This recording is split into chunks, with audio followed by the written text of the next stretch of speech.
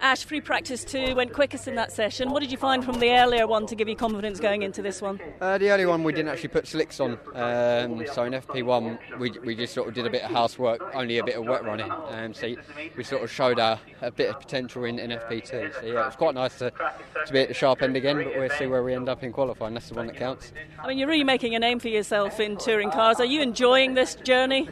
Yes, I am. Don't get me wrong, it's been a phenomenal year. It's the second year in touring cars, and like you said, we're making a name for ourselves, and that's what we're here to do. We want to win the races, and at the end of the season, we want to wrap it up. So that's the target, but we'll see if we achieve it. So clearly, your driving style's suiting the characteristics of this Subaru. What help have you been giving in the development of the car?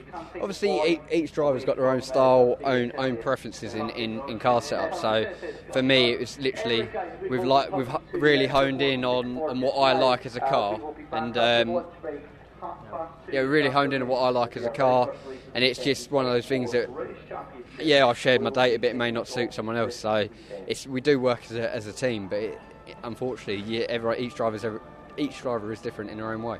And how much do you like this Knockhill circuit from a driving perspective? The track's fantastic. It's got so many different types of corners thrown in the mix, let alone the elevation changes. You've got blind corners thrown in there, so it's one of those tracks you really have to commit at, and that's the sort of track that I like. So I feel the racing side of things is going to be interesting.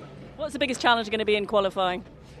I'll be honest with you, because it's such a short lap, it is so close on the time. So literally trying to get that lap in and putting every sector together is going to be key. So as well as getting clean air, that's going to be the real tricky bit.